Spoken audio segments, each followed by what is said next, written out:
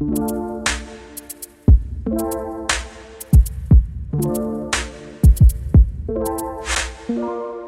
everyone. I am Stephen Drew from the Architecture Social, and it is nearly Christmas. So I've got my Christmas t-shirt on, which says it's the time to be sleeping.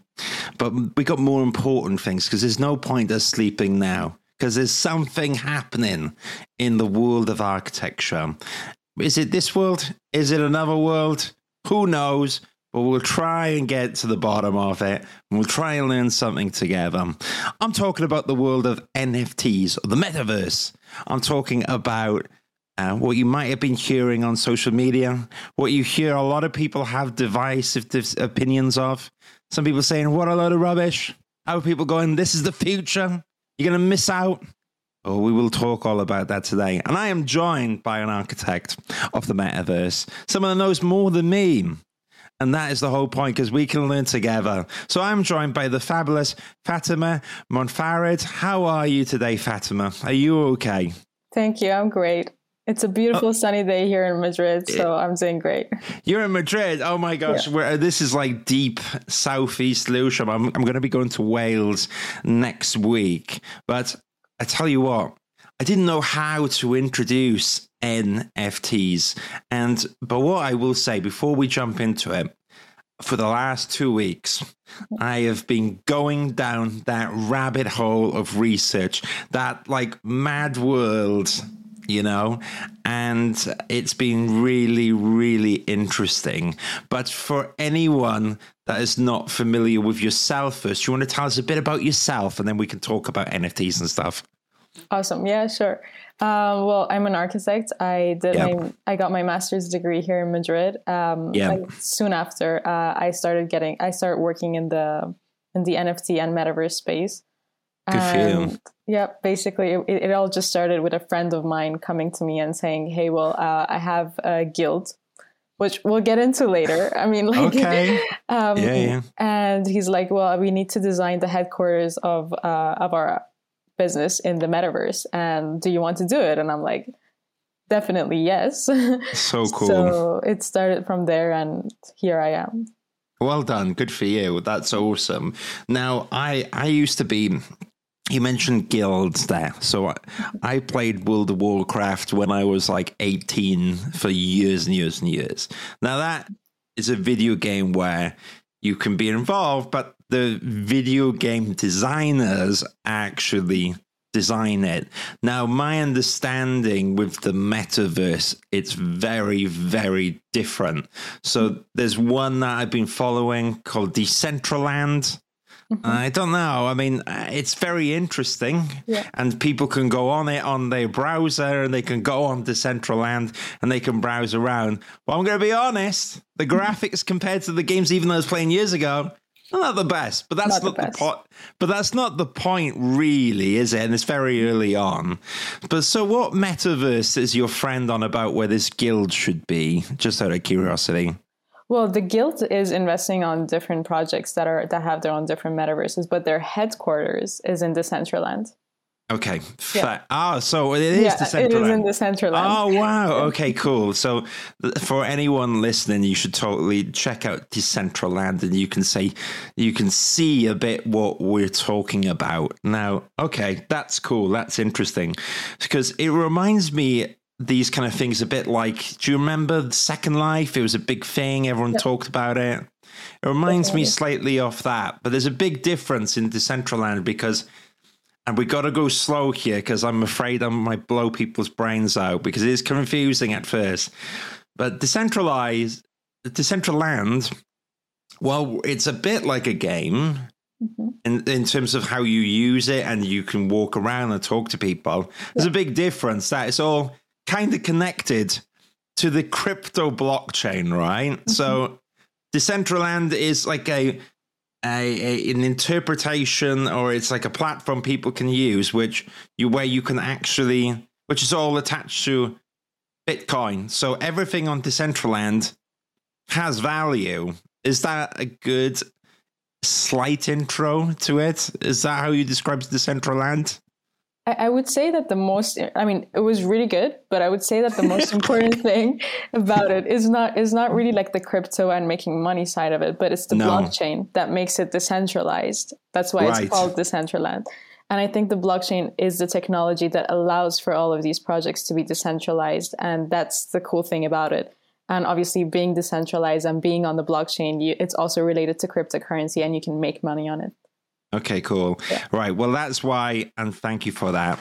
That's why you're the expert, and that's why we're having the conversation, right? Because I'm always learning. I've got like an audio book right now, and I'm kind of learning about it as well. That's pretty cool. Yeah. And then I listen to it on the way to work. I get really excited. So I'm all pumped up. But so when we're talking about Decentraland, the crazy thing about this space is that in this online space, that's just one interpretation of the metaverse. That's just one interpretation of it. There's loads of these metaverses, and metaverses are, is it like one vehicle, one interpretation? That's just like one metaverse, right? And there's a few things which, we're talking about the blockchain, and there's different blockchains as well. But then, as well as the metaverses, you have the actual cryptocurrencies, but they're separate to that. And the bit that I'm interested in as well, you have NFTs. So what is because you've researched this more than me, what would you say is the difference between an NFT and a metaverse? Or are they connected? I think they're connected. So as you said, you have the blockchain, which is the technology. And on this blockchain, the metaverse is built, which I would say is like a parallel virtual world. Let's just like live it like in this wide definition. Yeah. And then inside the metaverse, you can have assets, and those assets are NFTs. And in order to purchase those assets or make any other purchases within this space, you use cryptocurrency, which is the currency which you do transactions. So I think that kind of like, connects all of them together. I think you're right. And so when you go in NFTs and people are listening to you and going, Steve, you're a terrible host. You're not explaining what NFTs are. So they're non-fungible tokens. Yeah. Okay. That is the definition. And they've been around for a while, NFTs. It's just now it's not quite mainstream, but we're starting to hear them more. And so a bit like you can get different metaverses, you get different interpretation of non-fungible tokens. And so at the moment, one of the big famous cases, isn't it, is that there's a digital artist called Beeple. I quite like his work, but Beeple sold all of his art as NFTs for like 66 million. So there's that was interesting because that's boomed. And I tell you what, and we'll laugh for a second, because there's ones I quite like, a CryptoPunk, because they look quite cool. And there's like 10,000 images, right, of CryptoPunks, and they look like very they're all pixel art, and I love that from gaming. I wish I knew about them because I would have loved to buy one. But if you bought one in January for like $300, now it's worth $200,000, right? They've kind of at least boomed. Yeah. So there's a lot in this crazy space, and I think one of the ways that we can kind of explain it to our listeners is maybe going into a bit more of that journey of how you got into the space. So after your friend mentioned about the guild, and you kind of like, what are you on about with this Decentraland? Do you want to tell me a bit about your journey and what you've been up to and what you've been learning? Yeah, definitely. I mean, I got into it without not knowing much of what's happening. Yeah. I mean, I knew about NFTs before I started designing the space. I knew about Beeple, and I thought that was really cool. I mean, like, I was reading this article the other day that Beeple was selling his work before he got into NFTs for like $100. Yeah, and I thought crazy. That was really crazy. I mean, like, and I've been talking to artists about how art galleries tend to like take so much advantage of the artists with their commissions and taxes, and overall they earn like a really small percentage of the sale price of the work that they have done or that they have created. So I think that that's really interesting, and that's why there's a lot of artists coming into the space, because that's kind of like taking out the middleman and them they finally taking power over their work. So they have the deciding power over it, and that's really cool. And you have these royalties. So for example, when you put an NFT to sell, you're putting the price to sell it for, but you also have the royalties, which means that every time it's being resold, a percentage of that comes to you as well. And you can have a percentage between 10 to 20% of that. So let's say that you sell your art for $100 as an NFT, and then in a few months it's being sold for $1,000. You're still getting a percentage of that. Yeah, and that goes on forever because it's on the blockchain, you know, and that's really it's cool. Crazy. Yeah. It's crazy, isn't it? Because even now I'm looking, there's so many as well NFTs out there, and it's really interesting what has value. So what's really interesting for anyone that's listening going, what the heck are they on about? Go to a website called OpenSea. So OpenSea is a marketplace, isn't it? And you can start to see all that. And there's different ones. It's like Rarible and maybe you could tell me a few, but it's like one's called Foundation. Is that right? Yeah, I think Foundation. You can like categorize them into two different marketplaces. Ones that are open, so like anyone could sell their work, and then there are others that are curated. So they're specifically for artists, and you would have to apply to be an artist that sells on their platform. OpenSea is one that's open. Rarible is another one. Mintable, and then there's Foundation, Maker's Place, or Known Origin, which we could send the links at the bottom of the descriptions for them as well. And I think they're really cool marketplaces. I mean, each one of them has their own specific things.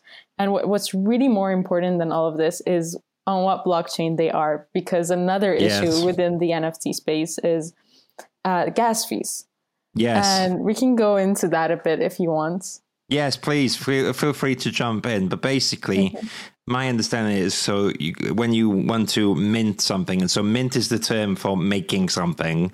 So if you want to register something on the blockchain, you have to pay the gas price, right? And the gas price is how much it costs to do and all this stuff. And then that's basically how much the currency you have to spend on it. So and you tell me from right, but Ethereum is really, in terms of the NFT space, the primary cryptocurrency used. There are a few others, but that one's the trendy one. That's the one that is OpenSea supports. That's the one that most people use. Is that right?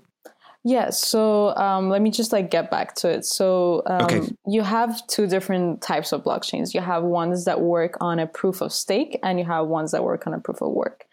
This just means that there are some of them that use computational power to approve transactions. That's how the blockchain is sustained. And there are others that use a staking method where you have to stake the coins, and that's a lot more sustainable. So you don't need to use all of the energy of these computers being running and all the time, constantly. Yep. So that's a lot more sustainable. Ethereum is currently a proof of work. So that's why gas fees, if you're minting on the Ethereum blockchain, are really, really high. Right. But you have other blockchains that are proof of stake, and minting on them is still very sustainable. Like the prices are a lot lower. And OpenSea offers the option of Ethereum or Polygon, and Polygon is a currency that is a proof of stake. So gas fees there. Okay. Is that what the purple one is on OpenSea as opposed to the... Right. Yeah. Oh, well, I'm learning then, because I was like, what's the purple Ethereum? Which is totally wrong. But you know, when you're like, I'm 2 weeks into this journey. You've been months on. So I'm learning wise wisdom from that. And because there's a few things. So, and I'll be really, and we're all about being honest on here, right? So I have a really good colleague who showed me a joke about NFTs, and I was kind of laughing because I was like, oh my gosh, it's so crazy that, you know, people are paying a lot of money for something which can be copied. And that was the joke at first. But when I went into it, I almost don't agree with that, because I, by nature, had this thing where as a kid, I would collect things. I would collect the Pokemon cards, you know. I remember when I was a kid, I opened up and I grew up and my parents always supported me, but we didn't have lots of money. So once a week, I could buy Pokemon cards, right? And one day I opened my pack and I had the shiny Charizard, which was like worth so much. And I opened it, I was like, shaking my hand, you know, like, oh my gosh, I got a Charizard. All my friends are like, oh my God, he's rich, kind of thing. And it's probably worth like £100 then. But I remember that feeling of like, I have a shiny Charizard, and I wouldn't give it to anyone. Not like I would. Well, when I say like, because it was all trading the cards, right? Yeah. And I wouldn't give it to. I was like, no way. And then I managed to collect the 3 big ones. So I really understand. On one side of me, I can laugh about it because what people who don't believe into it is like, well, why pay £100,000 for Beeple's image when you can copy and paste it? And that's true. But then on the other hand of the scale is that there's only one of it can be one, or it can be lots of editions. But if someone's made a one version of a painting and you buy it, then you own it in the NFT space. So there's 2 sides of the coin, right? So it depends on what people believe and how they feel about it. So you could still argue that it can be replicated by everyone, but then at the same time, like I feel, is that there's only really one true owner. I mean, how do you feel about that divisive opinion on NFTs? I think it's such an invalid opinion. I think it has no basis. Ooh. Honestly, I'm like really tired of hearing this opinion. And it's just like, well, it's with any other painting. I mean, you see a Picasso in a museum and I could go and replicate it tomorrow. What's there to say that the value of that Picasso is the value it has, you know? Yeah. I think that it's the same with any kind of art. And what this is doing is actually giving you the rights to it, and it's registered in a place. So it's kind of like you have the rights to the ownership of this specific, whether it's a piece of art or a contract. I've seen all sorts of things being minted into NFTs. I mean, contracts, legal documents, art, whatever you want, like even variables that you can use inside the metaverse. So all of these things, it's just like legal rights to that thing. And a lot of people can replicate it, and there is no way to stop them from replicating it. But the only way to give value to the actual artwork is to register it somehow, right? To have that value of it, and being registered on the blockchain, I guess that's the best way to have that validation that this is a one-of-one designed by this person, and it was registered on this date, and it's mine now, you know? Well, I love your passion. I'll give you a round of applause. So for anyone joking around about it, you hear Fatima is not impressed. You're not impressed here. You're not buying it. You're not buying it. And I kind of lean towards yourself, because I think that yes, you can download the CryptoPunk and you can put it on your Twitter, right? Of course you can, but there's one person that really owns it, and if you really want to look into it, someone can really find it. And that person, if they put it on their profile, in my head, it weighs a lot more than, just the person that copied it, right? And if I'm sure it's up for interpretation, but if I own the NFT and someone copies and pastes it, I don't care, because you kind of know that deep down you're the owner of it. Yeah, so, and I guess. Sorry, but I mean, the point of those CryptoPunk NFTs are not just to put it on your Twitter account. I mean, once you own it, then you're a part of a club. And the only way you can be a part of the club is to actually own the NFT, not to put it on your profile on Twitter. So you can download it as many times as you want and put it on your profile on Twitter. Like I can make a replica of a Picasso and put it on my profile. But that doesn't mean I'm a part of a club of really lucrative art collectors. But actually owning a real Picasso makes me part of a club of people who are owning it. And that's a privilege that you can't do by just downloading it. Well said. Right. I would keep putting the clap thing, but it's going to get It's gonna get bored. It's gonna get bored. I'm gonna get new. I'll get a new sound for the next one. But let's follow on that point because that's where I'm interested in it. And I'm kind of dabbling with it in my head on the Architecture Social because the Architecture Social, there's a few components. And just so for you to know, Fatima, there's the online forum where it started from, but the website as well as being like an online directory of businesses, in architecture, companies, jobs, events. So there's like this whole like job board, this whole directory. And a lot of it, because of my background in recruitment that we touched upon when we spoke, I've done recruitment for the last 8 years. A lot of the stuff that I do is helping people get jobs. That's what I hope, so, how to get to your CV, the portfolio. And I kind of see that there could be something in the NFT space which really helps that, or if, for instance, like when you said, it's not just an image, perhaps maybe if someone owns an NFT, which is see now I roll out some NFTs and there's a certain amount of them, maybe they're membership tickets, right? Maybe they're some interpretation because the Bored Ape Yacht Club, which is quite a famous one, they have exactly the same thing you're talking about, right? Whereas if you own a Bored Ape, you could actually go to they did like a concert and it was free for everyone that has a Bored Ape, and you can turn up and you can go to it. And also they have like a bathroom. I don't know if you've heard about this, but it's like an online bathroom and members can go and they can draw something on the wall every 15 minutes. And that's kind of like an experience which is only shared for ticket holders. So that opens up a lot of possibilities, right? I mean, what do you think?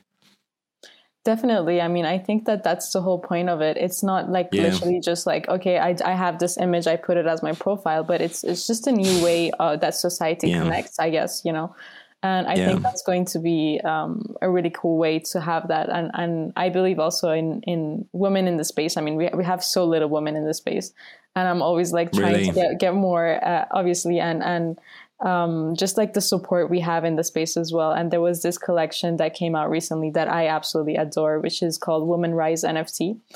And I think that, cool. Like having that NFT is not just owning the NFT in itself, but being a part of a group of other female entrepreneurs in the space or in any other space. And that group that supports you to move forward. And I think that, that is the most important thing about it, not just having it on your profile pic on Twitter or whatever it may be.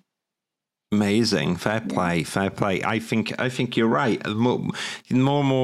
There's always been a trend, especially in the gaming world, where unfortunately that there's less female people in the space. But if you're not familiar, especially any female architects listening, you should check out the space because it's such an exciting space. And I agree, it's a bit like actual architecture in the non-metaverse, the physical verse, whereas actually female architects are so important and add infinite amount of value. So it would be quite nice if that was in the meta space, in the NFT space. So, okay, so we've touched upon these and there's a lot going on. And so for anyone listening to this, you're going to have to keep going into the space because we're just touching on the surface. And I guess the idea is when you hear these things that I'm talking about or Fatima's talking about, you have to do your own research and you might agree with us, you might not. However, let's talk about it with an architectural twist for a bit, okay? Let's do it. Because, So, architects in the metaverse, I think you started off with a great example where your friend for Decentraland wanted you as an architect there. I think, again, your brain can go off in different directions, but there's lots of different ways to go about it. One of my, I work part-time at a company called Accurate Lowry. One of the directors, Oliver Lowry, very successful. He was like, I can see NFTs working as a way to raise money for projects like crowdsourcing. I was like, wow, I never even thought about that. I see it a bit differently because I see it more close to, I'm interested in the Architecture Social. What can I do a bit like the Bored Ape Yacht Club? But then we have the designing in the meta space as well, and all this stuff. So what are you most excited about in an architectural sense that can be done with NFTs and the metaverse? I think definitely designing inside the metaverse. So there are about like 100 metaverses coming out every single day.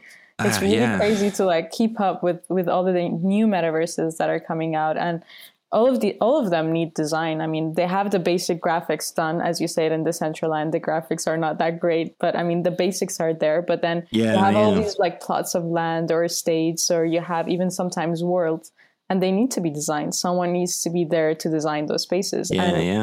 Like, actually, a fun fact, I was with a recruiter who was showing me how to use LinkedIn to do different things. And he was like, you know what, let me show you a crazy search. And what he did was he searched LinkedIn members, like people who are using LinkedIn right now, that put that they're architects on their profile. And it was like 1 million results that came out. And then he just put like in the search to have metaverse as well.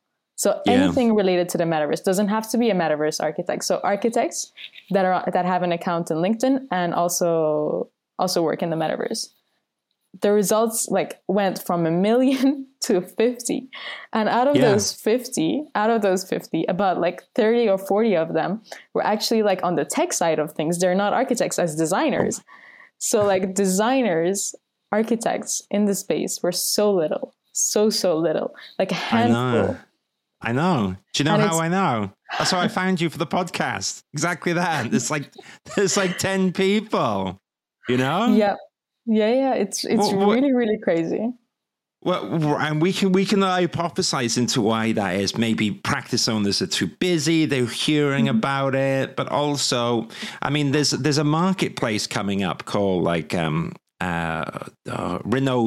right? Or Renovi? Ah, yes. Yeah, I know about it. Yeah. Yeah, so I was quite interested in that, and I'm part of there, and you'd be impressed with me. I'm part of the Telegram group, so I'm just follow it. I'm there too, actually. Oh, you see me join? Yeah, I'm kind of like looking around, doing a bit of research, you know, and it's really interesting. But their battles with the marketplace, it's just too much for me, because I was tempted, like, the Architecture Social, it's a directory. Maybe I could open up a marketplace, but then. Oh my God, to go into like token economies and tokenomics, and then like setting up a platform and all this stuff. I spent a few hours researching it, and I was just like, wow, that's probably too much. But I think what I'm interested in it more is like a project like the Bored Ape Yacht Club, where it could be on the OpenSea or it could be on Renovi or whatever. But I don't really want to go into tokenomics, right? I don't really want to set up a marketplace. I mean, how do you feel? Are you like me, where that's like too much, or? Yeah, I mean, I think for me, it depends on the project. So depending on what you want to do with your project, I would say, like, for example, for Renovi, I don't see it doing it any other way. Like, that was their idea. They wanted to create a marketplace for architects specifically. And I think that's really beautiful. Cool. Exactly. Yeah. So it makes sense that they're getting into all of that and they're investing in that. But then your project, it looks like something that you should go the Bored Ape Yacht Club. Like, Well, I respect that. And then, so like Renovi, if you're listening, I'm quite interested in working with you guys, because they can support 3D model files, and that's currently one of the, because when we talk about these right now, like, so the OpenSea, when you submit and you mint, and so mint is the term, isn't it, for like making an NFT. It currently supports a few image files. I forget which ones, but like a JPEG or a GIF. And so you get lots of GIFs, and you've got a few movie files. Then you've got audio files, and then you've got 1 or 2 3D model files. And this is like, I think the kind of the bit that Renovi potentially could solve, because I think there's like OBJ format, and there's like GLTF. GLB. GLB, no, you're right. I'm totally wrong. It's not even OBJ. It's this GLB, which I never even heard of before. And then I think it's like it's a Blender format, and that's limited to 40 meg. So that's a massive that's a massive bottleneck as far as I'm concerned, because in architecture, models can be massive, right? And Decentraland, which you were on, it's also like a crazily small size there as well, isn't it? And that's one metaverse, surely. Decentraland, it kind of depends. It depends on what kind of plot you have. So if you have a simple, just one single plot, which is like a pixel, that's 16 by 16. And that gives you limitations of the amount of triangles or polygons that you can have inside. And it also gives you limits in terms of height and like everything. But if you have a bigger plot, then you can have bigger projects. So that kind of that kind of goes along with how much you invest in it. The more you invest, the bigger you can go. So got you. Okay. That's interesting. But Decentraland is not really a marketplace, I would say. It's not like Renovi. Renovi is a marketplace, but Decentraland is like a metaverse where the things that you buy from the marketplace are actually put into experience. Well, I think who knows, right? But for me, the marketplace thing is just too deep. I kind of looked into it. It's really interesting because you can do it if you want to. And I'm going to sound really geeky to the listeners here, but if you get like smart contracts, I think you can set up a marketplace. But what is the point in setting up a marketplace when you've got people like that doing a marketplace? And also, like, you can have marketplaces for the marketplaces of the marketplaces, right? Yeah. And the other thing where I'm going with is that while we're talking about beautiful NFTs, like the Bored Ape Yacht Club's kind of cool, but then you got, and for anyone listening to the Bored Ape Yacht, when we talk about this, and go, what the heck am I on about? Then the artwork in there is apes. But then you get like loads of NFTs with apes. So it's like the Angry Ape Yacht Club, the da-da-da-da, and some of them are official and some of them are not. And so, and like CryptoPunks, you've got like CryptoFunks, and that's like an unofficial adaptation on it. So I think what's really interesting is then the marketplace puts their own value on them, right? And they're not as valuable as the original ones. But I guess what I'm trying to say is, for the amazing NFTs that are out there, there's a lot of NFTs which, in my opinion, offer no value, or they're not that good. And some of them, it's like, there was one I was looking at and the guy was giving them away for free, and they were pictures of sea containers in architecture, and they weren't particularly done really well, and they were crappy photoshops, of these things. And I was like, that's just rubbish. But how do you feel? Do you think that also there's a lot of junk out there as well on OpenSea? Yeah, definitely.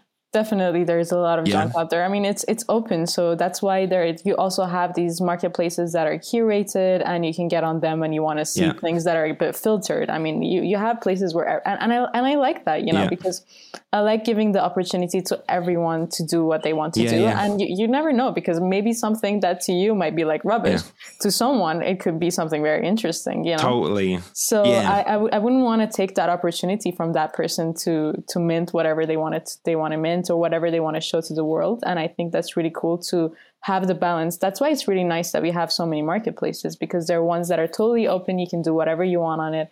And there are very specific ones where they're curated, and you have, you can find what you want exactly there. Well said. Well said. So I guess it goes up to the powers that be, or karma, for people to put their own value on there.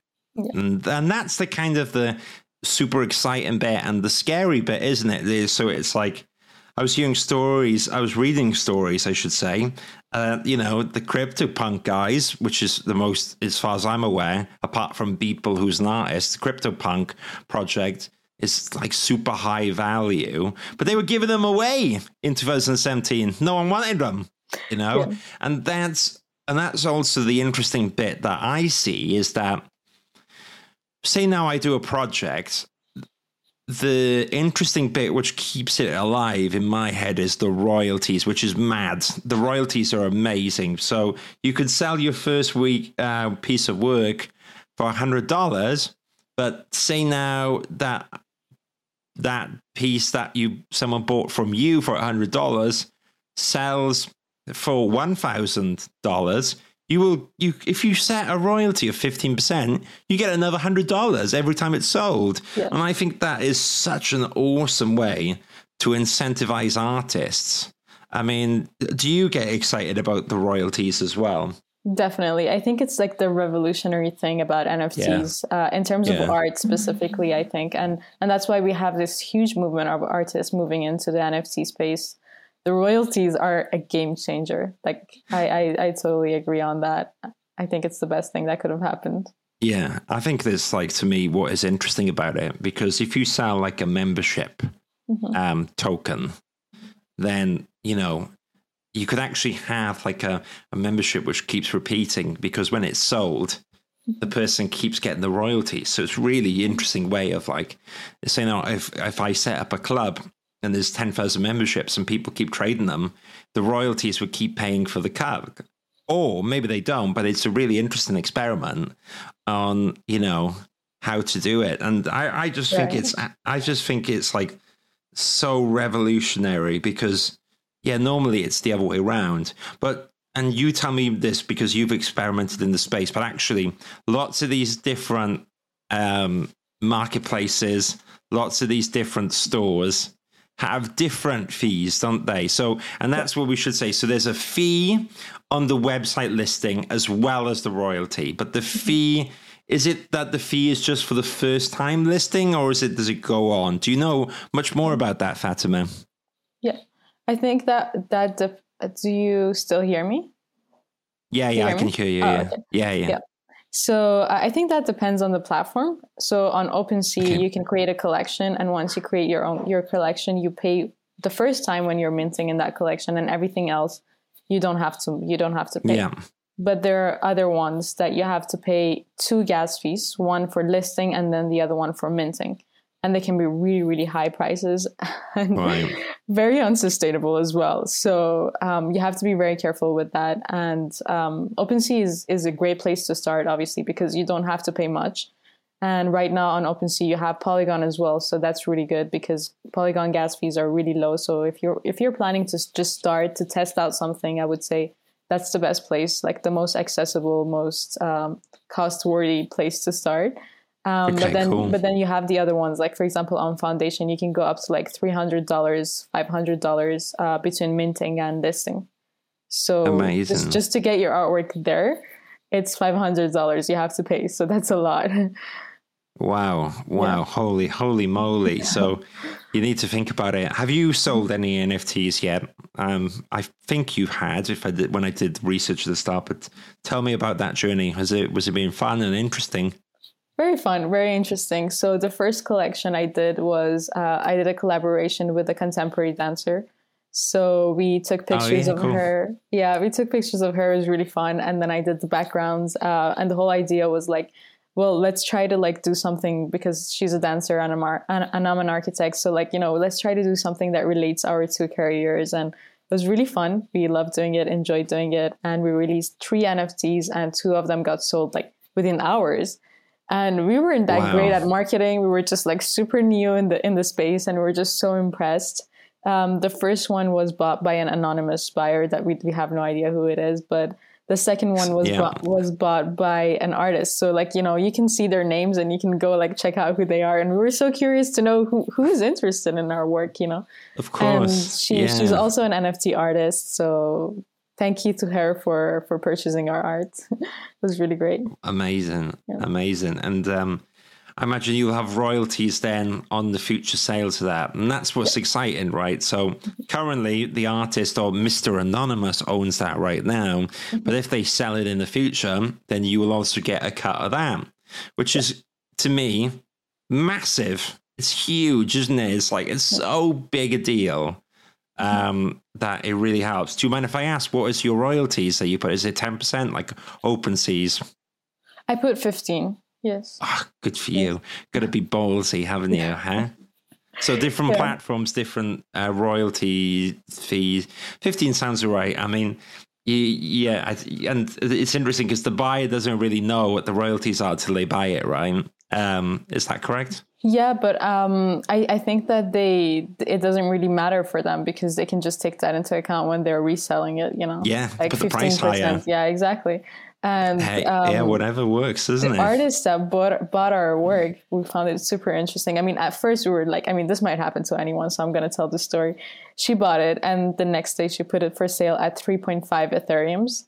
So holy moly! So you were just like, we were just you were just 3.5 Ethereum. So in my head, roughly, and I'm sorry because I'm. Yeah, it's a lot of money. It's a lot of money. I wouldn't be offended because that's the thing. Because before you might be like, "Wow, I'm outraged," but then when you're getting 15% back, you kind of hope she sells it for 3.5 because then you would effectively make 15%. So you're making a lot. You're making half an Ethereum or whatever. It's a lot of money. Exactly. I mean, the first reaction I had was like fury. I was just like, oh my God, she's just trying to until you realize you're 15%. And no, it wasn't actually about the 15% that made me feel like, oh no, she's actually trying to help us, which at the end she was. Obviously being another artist, I think she's just trying to support our project and what we're doing. She really liked it.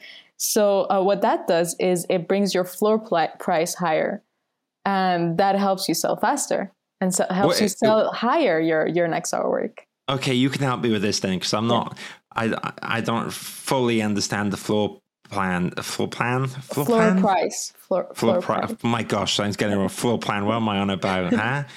Yeah, tell me about the floor price for anyone listening. What does that mean? So basically, the floor price is the price, the average price of the NFTs that you've had that has been sold. So, are on sale. So it gives you the average value of your NFT collection. Okay. And what happens is it can be a great thing or it can be a bad thing. Because, for example, with these generative arts or PFP style projects, you have 10,000 NFTs being sold on the market, and someone might just put it for sale really below market price, and that brings down your floor price, and everyone else has to follow that floor price. If not, you're not selling. So that can be really dangerous. But if someone really likes your project and wants to boost it, then they can bring the price really high, and that brings your floor price higher, which means that your next NFT could be sold at a higher price. Okay, so you kind of want the trend of you want the floor price to go higher, right? Yes, you want it to be higher, exactly. And it's like the average price at which your NFTs are being sold or are sold. Okay, that's interesting. So, and so food for thought there.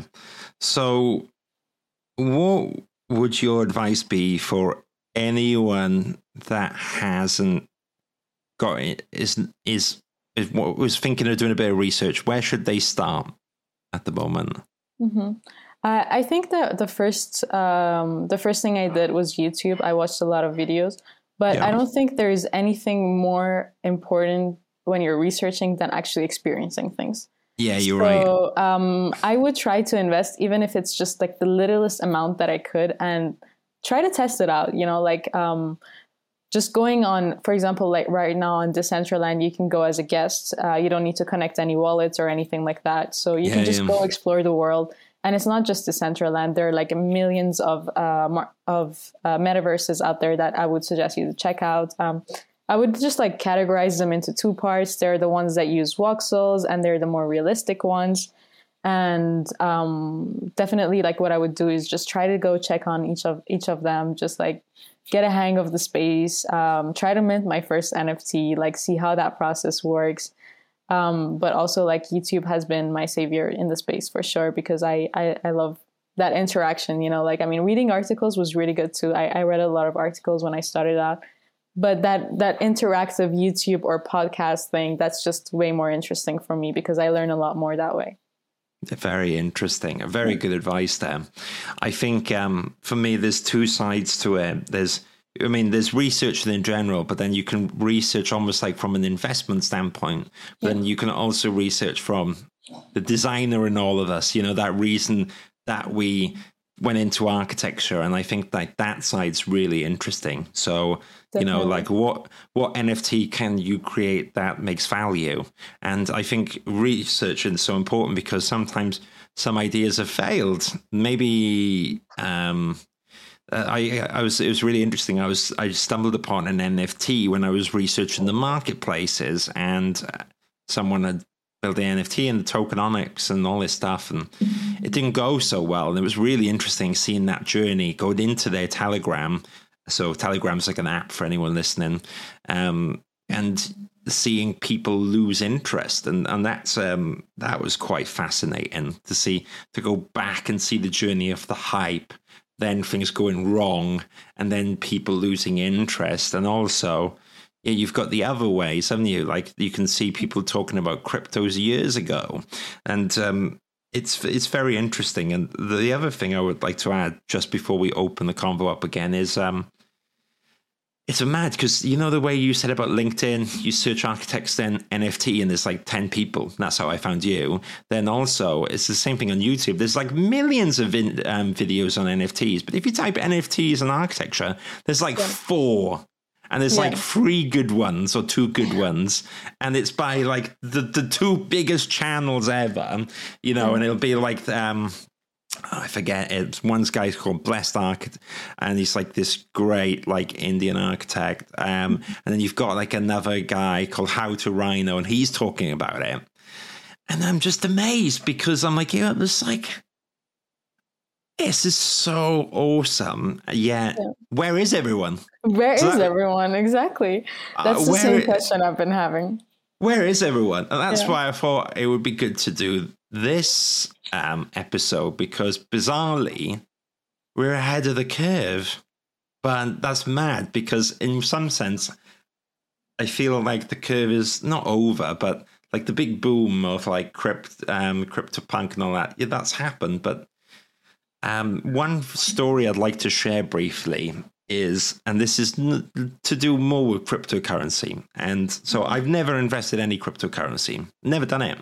Okay. Which is crazy because it's really right up my street. I totally get the tech. I totally am on board. I'm a bit of a geek. I'm interested in this stuff. I never did it. And in 2012, Bitcoin, it went from like worth 10 GDP per Bitcoin to like 300-400 or 500. I forget the actual numbers, but I remember speaking with my friends in 2012. I remember it vividly. I remember what job I was on. And I remember going, we missed the bubble. I was like, I wish I invested some of the money I've got into it. I didn't do anything for years. And it kind of went like that, Bitcoin, didn't it? And it went up again. Yeah. And then it went up and I went, I've really missed it this time. And I didn't do anything. And then it went up again. And I have a funny feeling that even though like CryptoPunk has boomed and there's money to be made and people, the digital artists has made millions, I kind of think that if I don't do something now, I will regret it again. Because I feel like I've learned my lesson from 2012. And now I caught wind of the NFTs. It took me a while because I've been busy. I've been in my own space. I didn't pay attention. But now I've caught wind of it. I'm like, I'm not going to let it go this time. I mean, does that story resonate with you, what I'm on about, of like where we are in the journey? Definitely. I think I can totally agree with that. And there's going to be a huge boom in the near future, honestly. Like, I think that, NFTs had a great boom in 2021, but 2022 is going to be a bigger year because metaverses are coming into place in 2022. Like, a lot of new metaverses are coming into place, and that's where the NFTs get their utility in most cases. And so I think there's going to be a huge wave in 2022 as well about all of these projects. And I think this is the best moment for architects to join if you want to design this future world that we're going to be like living in, kind of, and there's a huge lack of designers in the space. I can totally see that. There's a lot of people that want to get their spaces built. before the end of 2022. So like this past few months are just like really crazy. Like a lot of people have been wanting to build, but I think this is going to continue into 2022, and a lot of people in the first quarter and the second quarter of the year are going to want to have their spaces that they've had for so long actually come to use, and they want to build things on it. And it can go from someone coming to you to design an art gallery or a museum or their headquarters or a concert space or a conference hall, education, whatever you would think that we would have in the real world, you can design that in the metaverse. So I think it's not too late. Well said. Well said. Okay, amazing. So we're kind of coming to like a good tail end of that conversation. Now, what I like to do at this point is that any of the guests can ask me whatever question that comes to mind. And that can be 1, that can be 10. But is there anything you'd like to ask me? Okay, I'll ask you about your NFT project. What do you have in mind for your NFT project? Okay, How did you find out about NFTs? Okay, cool. So I'll meet you halfway. So we'll do there's 2 questions there. So meet you halfway, because what I'll do is I'll show you like what I'm thinking after this conversation, and that's for your eyes only. However, for the listeners here as well, I'll tell you roughly what I'm thinking. So going along the Bored Ape Yacht Club, I think that like with the Architecture Social, I do a lot of stuff like mentoring students, like how to get a job in the industry. And that's really like my strength. You know, that's really in terms of like getting a job when you're a part 1 or part 2, or, you know, when you're an architecture student. And also because I've done recruitment for 8 years, I work with people in famous companies. I've seen people go from, you know, being like a senior architect to an associate. So that's really what I can offer in terms of value. And I think in my head, wouldn't it be cool if, for instance, there was a way, whether there's like membership passes or something in the NFT space, wouldn't it be cool if people who had a ticket or who had an NFT could have access to resources which are private for members only, which will help in their career? This could be like weekly chats. This could be like a confidential space as well.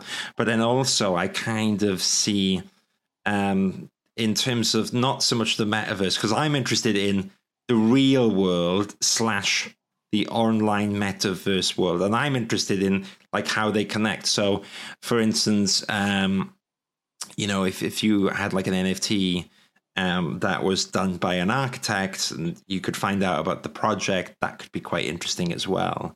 But how would you monetize that? How would it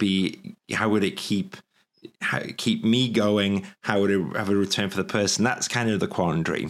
But I think right now I see it as a membership club, which is more careers focused. So the bit I'm interested in is like, how could the digital, how could the metaverse, how could NFTs help people in terms of like their real job and how that interfaces? So that's where I'm thinking. And I'm going to be really transparent and say I don't know all the answers yet. But that's the bit I like, because that's the space I'm in. That's what the Architecture Social is. So, and I think don't have all the no one knows the answers yet. I mean, we are all just trying to figure it out. This is so new that no one has all the answers. Correct. And that's like where my brain's at, kind of work that out. So that's the challenge. And where I found out about NFTs was, I think I heard it in passing and I scoffed at it. I was a bit like, I did something like that, you know, it's just like, what is this load of rubbish? And then, but that was so uneducated. You get what I mean? I was just like, I just writ it off for no reason, just being absolutely like whatever. And then a friend of mine sent me a meme, and it was a work colleague, and the meme was something like someone's description on Reddit of NFTs, and it was like, so if you own an NFT, it's basically like seeing the Mona Lisa. And then to find out who owns the Mona Lisa, you have to walk past the Mona Lisa, go into another room, go into the corridor, go through the back of like the area, and you will see a little written label somewhere saying that the owner of the Mona Lisa is user XYZ. And I was like, yeah, totally. What a load of bullshit NFTs are. And then on the back of that, I think I was in bed one night or whatever, you know, when you're on your phone, and I was kind of looking into it, and I was like, what is it all about then? And then I got sucked into it. And so I was like, and then I told my friend at work, I was like, thanks for sending me the meme, but you've inadvertently spurred me onto NFTs. Yeah. And their face was like, oh my gosh, you know, because I went back on the joke of like how silly this is. And I was like, well, I kind of think something's there. Yeah. So it was like that for the wrong reasons. And I think what I did at first is I judged it too quickly. And I think that also I judged it by the current interpretation of what's there. Yeah. And I think that what's really important for anyone listening about NFTs is like, as an architect, we solve problems, right? And there's a space here. But what's really weird about the NFT space is like, I think that the NFTs which offer some value are the ones which will go further. And how you define that value is the $1 million question, right?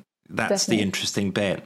So like what you said to me earlier, which is really interesting. And I said, you've got like the low quality NFTs. You're like, well, yeah, true. But, you know, people can decide what the value is. Mm-hmm. And that's right. I put no value on them. And then a CryptoPunk, and in terms of the image, before I think it would be nice. But now we know society has put 200,000, 300,000 on there. So there's a monetary value as well as a kudos thing, right? Mm-hmm. But where in the metaverse is the next value? And where it gets crazy with architects is that we design experiences, we design 3D space. And when you're talking about these online platforms, it's basically like being a video game designer, but you're not. It's worlds. It's like, it's so crazy. So yeah, that's why I get excited about it for me. But I think with me, you won't see me designing the worlds.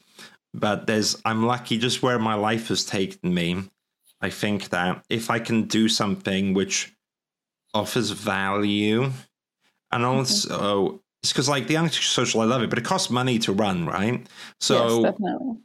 Yeah, and I'm thinking like, well, if there's like a really cool project which can help fund the servers, help fund the time and get an investment, and it offers value, then maybe NFTs is the way for me to go because it solves the problem. Maybe it fails, but if you don't try, you never know, right? You never know, exactly. And honestly, like, I wouldn't know how to invest in your project, the Architectural Social. But then when you're talking about NFTs, I'm like, okay, well, we're going to talk after this and maybe I'll be interested, you know? Maybe. Yeah, well, I don't really hide anything. And so from the public, if they come like, Steve, are you keeping anything? No, it's because I just got like a concept and I fleshed out here, but it needs ironing out. And I'm kind of there. But once I get the story straight, I'll release it in public, because what I've learned as well is there's no like secret formula, and there's no like, oh my God, I need to hide it because someone else will do it. It's more like, the way I see it is like anyone can do an architecture marketplace. Anyone can do all this stuff, but there's elements which make it different, because if they're investing in the Architecture Socials project, it's because people know the Architecture Social and trust it or whatever, right? And when someone's buying your artwork, it's because it's you, you know, it's because of the story, it's your background. It was, as you say, you were with the performing arts, with the dance, you're a dancer friend, you know, and it's like, it's all these little things which make it individual. So people could steal the idea, but then also it's like, I think you just got to go out there and experiment. And I think that the first person that does it will have a massive advantage, right? Definitely. Because they're the first. Definitely. I think I can totally agree with you. And I think that, you know, there's still time for a lot of firsts, because as you said, you can specialize in so many things. And there are a lot of places where there's still time for innovation. So I would really encourage people to just like experiment and get into the space, even if it's just like, you know, for a little while, if you have the time. Yeah, no, fair play. And I'll tell you what, I'm going to leave one final thought. And then before you can tell us where you are and, how people can find you. But the last thought that I have is, think of architecture student projects, right? I've done it in my part 1, my part 2, yeah? You spent hours on these projects. They're like work of art, yeah? Mm-hmm. And then what happens when you qualify? You show them in your job interview. And then what happens? Yeah. That seems like, to me, an interesting problem to solve. Yeah, why can't that be something, right? Why can't that be championed? Why can't that be something? I think there's something there. And it's funny because in my head, how many students have all these projects that are sitting on hard drive somewhere? Mm-hmm. A lot of them. Yeah, and it's not just students. Even really high-end architects, they only get to build 40% of what they do, what they design. The rest are sitting in archives. Very good point. So it's not even just students; it's practices, and I think that's what I'm interested in. Is like that space, and less about a marketplace, less about claiming the people's projects. But imagine there was a way to kind of see those projects. That's what I'm thinking. So there you go. That's my kind of thoughts on it. Awesome. Tell us about yourself. Where can people find you? Where can people reach out? Well, I'll definitely link in all my social accounts, and I'm super happy to talk and assist anyone anytime. So just feel free to contact me at Twitter, LinkedIn, wherever it is. And I'm happy to help. And also, I'm writing a few articles about the space as well. I publish them on all my social accounts, so you can read them. And I'll be giving more detailed research into it, specifically for architects. It could go bigger later on, but it's definitely just for architects for right now, and how to get into the space and where to work and stuff. Yeah. Amazing. Thank you so much, Fatima. You've been an absolute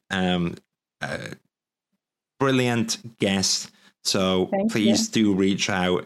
And if anyone is struggling to find Fatima, you are number 3 on LinkedIn of 12 people who do architects in the metaverse. Yeah. So if in doubt, you can find her there. Thank you so much. Definitely. Stay on the line. I'm going to end the podcast now, and we will see you soon. Take care. Okay. Thank you. Oh, I got to turn my mouse back on. My mouse has gone dead during the thing. Don't worry, guys. I'll be closing down the podcast now. Thank you all. Okay. Bye-bye. Bye.